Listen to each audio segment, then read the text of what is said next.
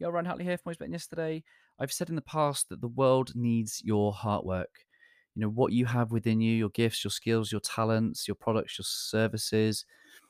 The world needs that, and it requires you to bring it. And the only way that the enemy can stop you is to have you doubt your beliefs and to believe your doubts. You know, my guess is that, being a heart-centered leader, that there's some times when the world can make you doubt your beliefs, that doubt your perspective, doubt your values, doubt whether being heart-centered is naive. The the only way the enemy can stop you bringing that love and that heart to the world is to make you doubt that is needed, required. And the other thing is the distraction is where you start to then believe your doubts. I think doubts are inevitable. I think doubts are a great way of us just realizing a couple of things. I think doubts will appear when we are doing something we've never done before. Maybe we don't have the evidence to back it up. Maybe those doubts appear when there is a reason for us to learn. Maybe there is a humility that we can embrace that says, "Well, I'm not sure I can do this. What?" And then it's an invitation. It's an invitation to learn or to think or to plan or to set ourselves up to succeed in some way. The presence of the doubt in itself is not the problem. It's the believing the doubt that is the problem. Because the doubt is just a thought, and we know that thoughts come and go. Don't stick with your doubts for too long. Allow them to come and go. They're a sign that you're human.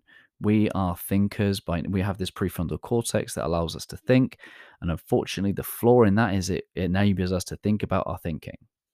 That's not always a productive cycle.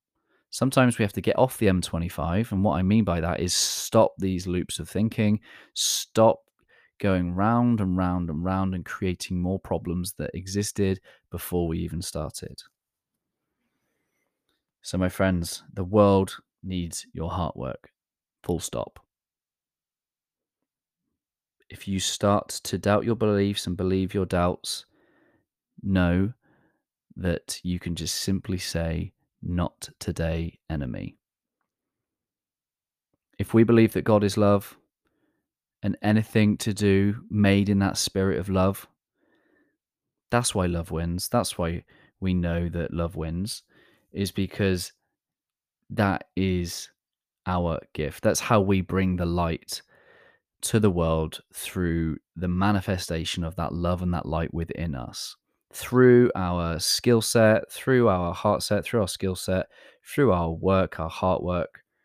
And that's how we awaken the hearts of other people. Because when love people, those people go on and love others too. It is a wonderful ripple effect that love creates. Fear and like darkness is not an entity. Darkness is simply the absence of light. And this is where we know that love wins because we can replace that darkness with our love, with our light. And the only way that the light doesn't come to the world is if we doubt. Know that it's a spiritual attack. If in some way you're doubting your beliefs and believing your doubts, it is a spiritual attack, which means that you are closer than ever of bringing something to the world that the world needs. Not today, enemy. We've got hard work to do. Always love.